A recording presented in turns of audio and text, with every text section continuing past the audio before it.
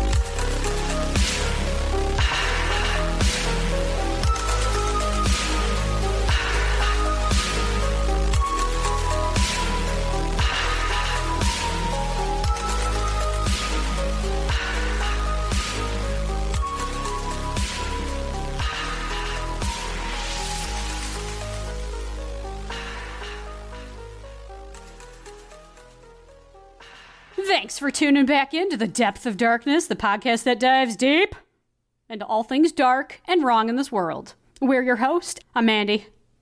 And I'm retired Major Hugh Jass. Coming at you. In your face. Rank. Stenchola. Yeah, in your face. Welcome back, everybody. Hope you're all doing swell. So, today we've got another spooky urban legend-esque type episode. Yay! As it fades off into the distance. Yeah. So, I don't know about all of you, but on my end, I get a crap ton of unwanted solicitors and door knockers. You know, those people that come up to my door and knock on it at the worst of times. Yeah. And it's been happening even more, or maybe I just started noticing it more since working remotely. I'm home all the time. And they come way more than they need to, and it irks me. So this is leading into what we're going to be talking about today, and that is phantom social workers. Yeah. So today we'll be diving deep, and I mean deep, into the mysterious instances that there's been reports throughout the world involving these supposed quote-unquote social workers. And you know what? I don't know if they're actually phantoms, like some sort of paranormal entity, or if it's just creepy-ass people posing as social workers. So we'll get into that. To start off, you're probably asking yourself, what the F is a phantom social worker, Mandy and Hugh? What are they? Let me tell you. In an excerpt from Wikipedia, because you know how much we love that site, it states that the term quote-unquote phantom social workers, also known as bogus social workers, arose in the United Kingdom and U.S. following sporadic reports to police and media about people claiming to be social workers and attempting to abduct children from their parents. Police investigations into these reports failed to find any substantial evidence or locate any suspects. The phenomenon was initially and most frequently reported in the early 1990s. So there you go. That answers your question, what a phantom social worker is or was, because I don't know if there's any reports of it happening currently. Have you heard of that, Hugh? I sure haven't. Negative. I don't have any social workers coming to my door, but that was kind of the segue I was trying to get at. People knocking on your door. It's mysterious. I try and shut the blinds so they can't see me. You know, Social workers kind of do the same thing if they get a call about a disturbance and a child in the home. So take it away, Hugh. For this episode, we head on over to allthat'sinteresting.com/phantom-social-workers. Yes. The Scary Truth Behind the Phantom Social Worker Legend by Abby Norman. Published December 11th, 2016. Updated January 30th, 2019. Current. I guess that's as recent as it gets. Yeah. Alrighty then. In the 1990s, hundreds of families in rural England reported that phantom social workers had abducted their children. As it turns out, the truth is worse than the urban legend. There's something particularly upsetting about urban legends involving children, especially when said legends involve children being abducted from their homes. One such urban legend was somewhat rooted in fact. In the 1990s, British newspapers caught wind of a story that seemed to involve phantom social workers. These individuals, posing as social workers, would travel to family homes officially to check on children. Then they would take the children from the home for quote-unquote evaluation. As if the urban legend of the so-called phantom social workers didn't frighten parents enough, the very true story that journalists believe spawned the tales is a million times worse. Oh, this is getting good. All right. Second part of the article. It's called The Origins of Phantom Social Workers. And I like how they keep hyphenating phantom. Yeah. Freaks. The earliest versions of phantom social worker stories typically involve several individuals, usually a couple of women accompanied by a man in a supervisory role. These individuals would call on homes with young children and perform an quote-unquote inspection of the home and examine the children for signs of sexual abuse. Ugh, that gave me an icky feeling inside. Why are they inspecting the children for sexual abuse? Maybe they are the ones who want to molest the children. Right. The fake social workers would then remove the children from the home, never to return. See, that right there gives me the willies. Yeah. The hysteria throughout the United Kingdom and parts of the U.S., once the story made its way across the Atlantic, was understandable, given the nature of the crime. In 1990, local law enforcement in South Yorkshire created a task force to investigate the claims called Operation Childcare. Well, good, they were getting shit done. They were investigating this. It received over 250 reports of this abduction, but only 2 proved to be genuine. Of the 250 reported cases, the task force only deemed 18 worthy of further investigation. Well, that's weird. Yeah, I mean, there's so many instances where it seems like the Child Protective Services don't do. I mean, I know they're probably swamped. I know they have a lot on their plates, but still they don't do justice to these poor children who are getting abused or abducted, you know? So, why didn't they investigate it further is my point. Yeah, well, government workers, you know, you never know what they don't communicate with each other either. Yeah, like they don't know what hand does what. I don't know. But one such incident was reported by a woman named Anne Wiley. She said that a woman posing as a health visitor showed up at her home shortly after her 20-month-old son had been hospitalized for an asthma attack. According to Wiley, the woman didn't have identification, which immediately tipped Wiley off that something wasn't right. Well, yeah. All government workers need to carry identification. All of them. Yep. That's a fact. But, I mean, I know this is in the UK, right? This one was in the UK, right? Yeah. Yeah, Yorkshire, I think. I'm sure it's the same there, same type of protocol. Wiley also saw a man waiting in the car that the so-called social worker had arrived in, which Wiley found peculiar as well. When Wiley asked for more information about the purpose of the woman's visit, the woman pulled out a file that appeared to be Wiley's son's medical records. Wiley managed to get the woman to leave. When she called the local health office, she found out, of course, that the woman was not a social worker. Ugh. Wiley reported the incident to the police, but they never found the woman, whom Wiley had described as, in her quote-unquote, in her late 20s, about 5'4", slim with light brown hair, and a small mark by her right eye. She was wearing a light blue coat, similar to coats worn by nurses. All right. Operation Childcare ended within 4 years of its inception, and task force members never made any arrests under its banner. When attempting... Oh, sounds efficient. Yeah. Job well done. Not. When attempting to explain the endeavor's lack of results, local authorities looked to the media, whom they said played a significant role in hyping, quote-unquote, the very small handful of cases that could have been real, and it created something of an urban legend. Yeah, that's pretty strange, too. Yeah. Sounds like everyone was in it for some reason. It just doesn't sound right at all. You know, I'm not going to give anything away, but a very soon to be... What was that word they used? Inception. an episode we'll be doing soon in the future, down the road, like in the next couple of episodes, is going to be around conspiracies with this type of manner. I'm trying to use words that won't give it away, but it involves children, it involves creepy people, and we're going down a big rabbit hole, so be ready for it. There you go, little plug. I could probably guess exactly what it's about. Oh, yeah. We're going Alrighty there. Then. The real problem of social workers. Yes. Upon closer inspection, authorities learned that, in fact, no child had ever been successfully abducted. Instead, they were examined. Ugh. Criminologists who work within Operation Childcare tried to develop a profile of potential suspects and uncover possible motives, and the best they came up with was similar to child abductions in general. Cases. Yes, cases. Pedophiles, women who had lost their children of their own, copycats, and self-appointed vigilantes who thought it was their task to save children from abuse, real or imagined. It was the latter group that may have spurred the development of such an urban legend. In the previous decade, a major child abuse scandal had rocked the United Kingdom, at the center of which were two physicians who abused their power in unfathomable ways. And then they show an article that says, child abuse worse than Dr. Higgs said. Nice.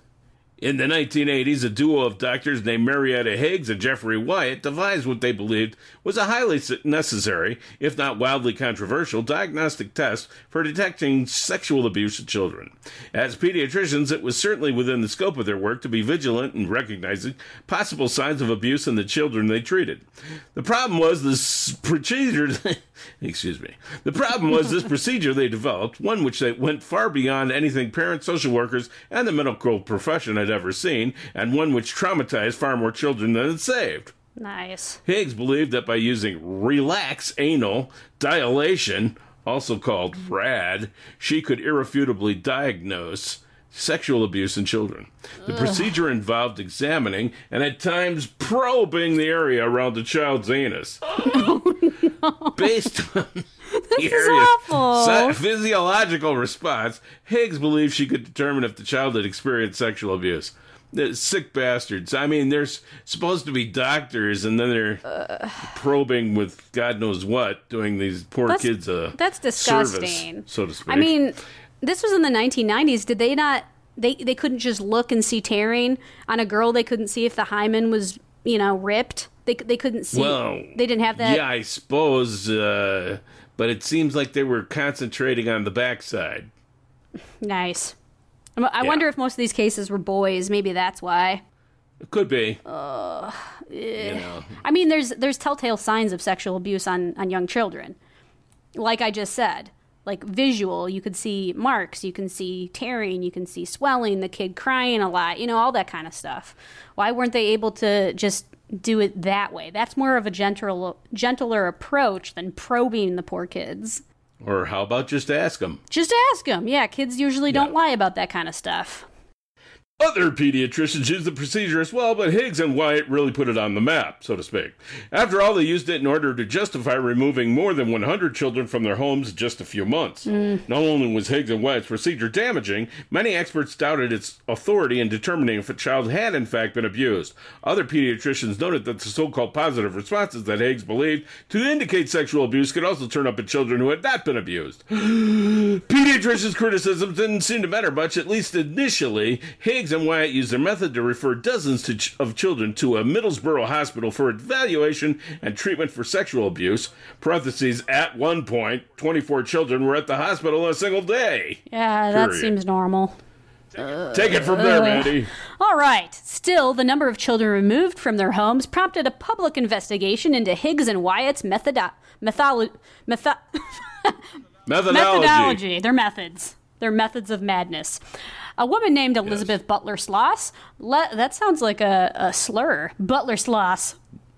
That, to me, sounds like the anal procedure they were performing. Doctor, may I have the probe? We're going to perform Butler Sloss. Give me that Butler Sloss device. All right, carrying on here. Elizabeth Butler Sloss. Can't compose myself. Elizabeth B.S. led to the public inquiry and concluded that the majority of Higgs and Wyatt's diagnoses were incorrect. As a result, at least she was getting stuff done. Good job, BS. Good job. As a result, 94 of the 121 children whom they had removed returned to their homes. The inquiry also offered up new legislation. In 1991, 4 years after the investigation began, legislators implemented the Children Act. It mandated that social workers should intervene at an absolute minimum, and that even if a social worker removes a child from home, the social worker must make reunification with the family, either parents or extended family, an immediate priority. So basically, they shouldn't ultimately jump to taking the kid right out of their homes, because that could actually cause more damage, especially if the child isn't being abused. And if they do, you'd think that law enforcement would be involved. Right. Like a sheriff or somebody, Sometimes they don't really... They should have one, though, just to legitimize who these people are. Right. To confirm that they are actually who they say they are, so they're not just probing your child for their own gratification. Yeah. All right. Most important of all, the Children Act mandated that the social worker take the wishes of the child into account. This gave a voice to foster youth, one which public employees often ignored, as they believed they always knew what was in the child's best interest. No, they don't. They just think they do. No. The child, not at all. Decades after Higgs and the hysteria of quote-unquote phantom social workers, dozens of now grown-up children still seek answers. More than 60 families formed an action group called Mothers in Action, who share their stories of separation at the hands of social workers, some real and some imagined. All right, so now that we dived real deep into the backstory behind these creepy occurrences, it really helps shed a bit more light onto what could be the real story here. You guys all know we love discussing these dark, creepy, and demented, all things dark and creepy. So, this topic was definitely one that we wanted to go into.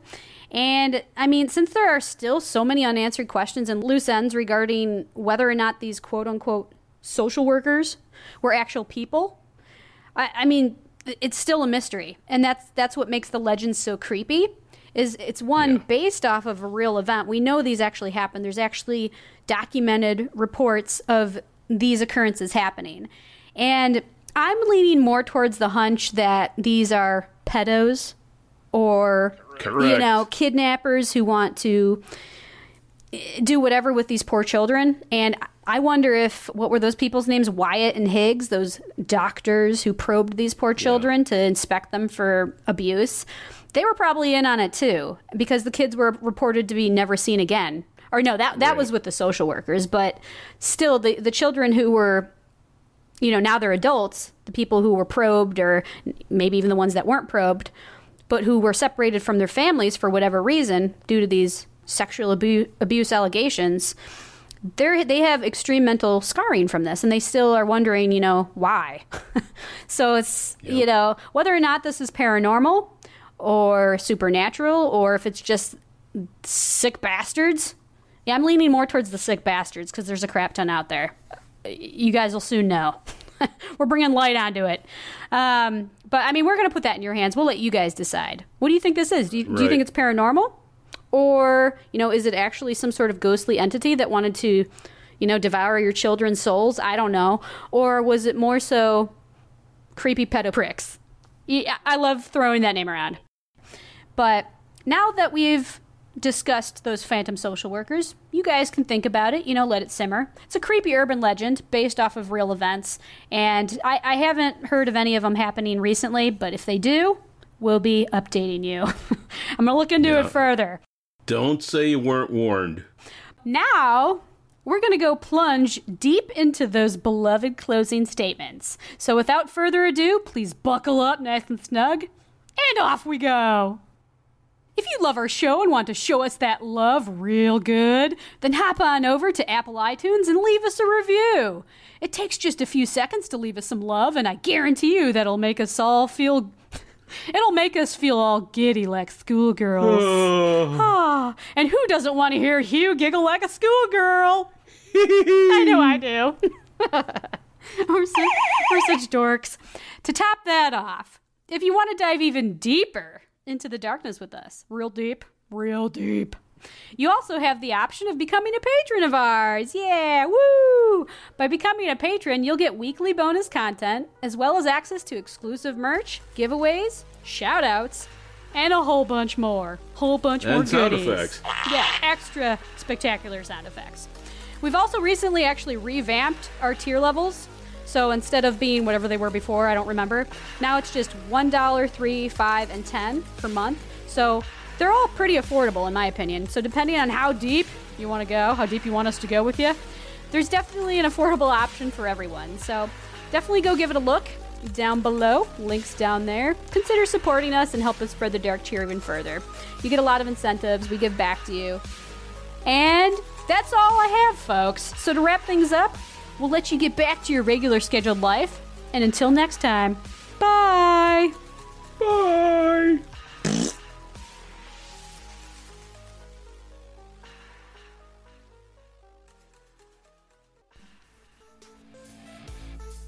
You are now entering the shout-out arena.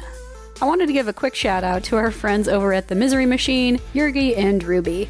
I came across them on Instagram like many other podcasters, and I gotta say, they are amazing. They're not only really fun, down-to-earth, nice people, but they cover so many cool topics. They not only cover true crime, but they also cover basically anything out of the ordinary and anything odd, weird, and creepy, so you know it's a good time. Again, Misery Machine, Yurgi and Ruby, go give them a look. Their information's down below. Show them some of that dark love.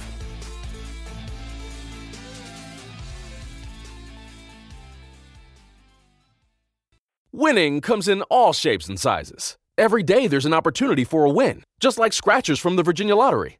Every day grab and go, every day giftable, every day fun. It's where anticipation meets instant gratification, and they're satisfying to scratch no matter the outcome. Like the new Virginia Lottery Scratcher Colossal Cash. It's loaded with $100 to $500 prizes. Now, that's an everyday win. Drive to the nearest Virginia Lottery retail location and pick up a scratcher today. Odds of winning any prize, 1 in 3.21. Been thinking about McDonald's all day. Can't get it off my mind. I can already taste it. Ooh, got my mind on my mouth and my mouth ready for some Mickey D's deal. There's a deal for every moment at McDonald's. Right now, get 2 of your favorites for just $3.50. Mix and match a classic McChicken, a hot and spicy McChicken, or a juicy McDouble. Price and participation may vary. Cannot be combined with combo meal. Single item at regular price.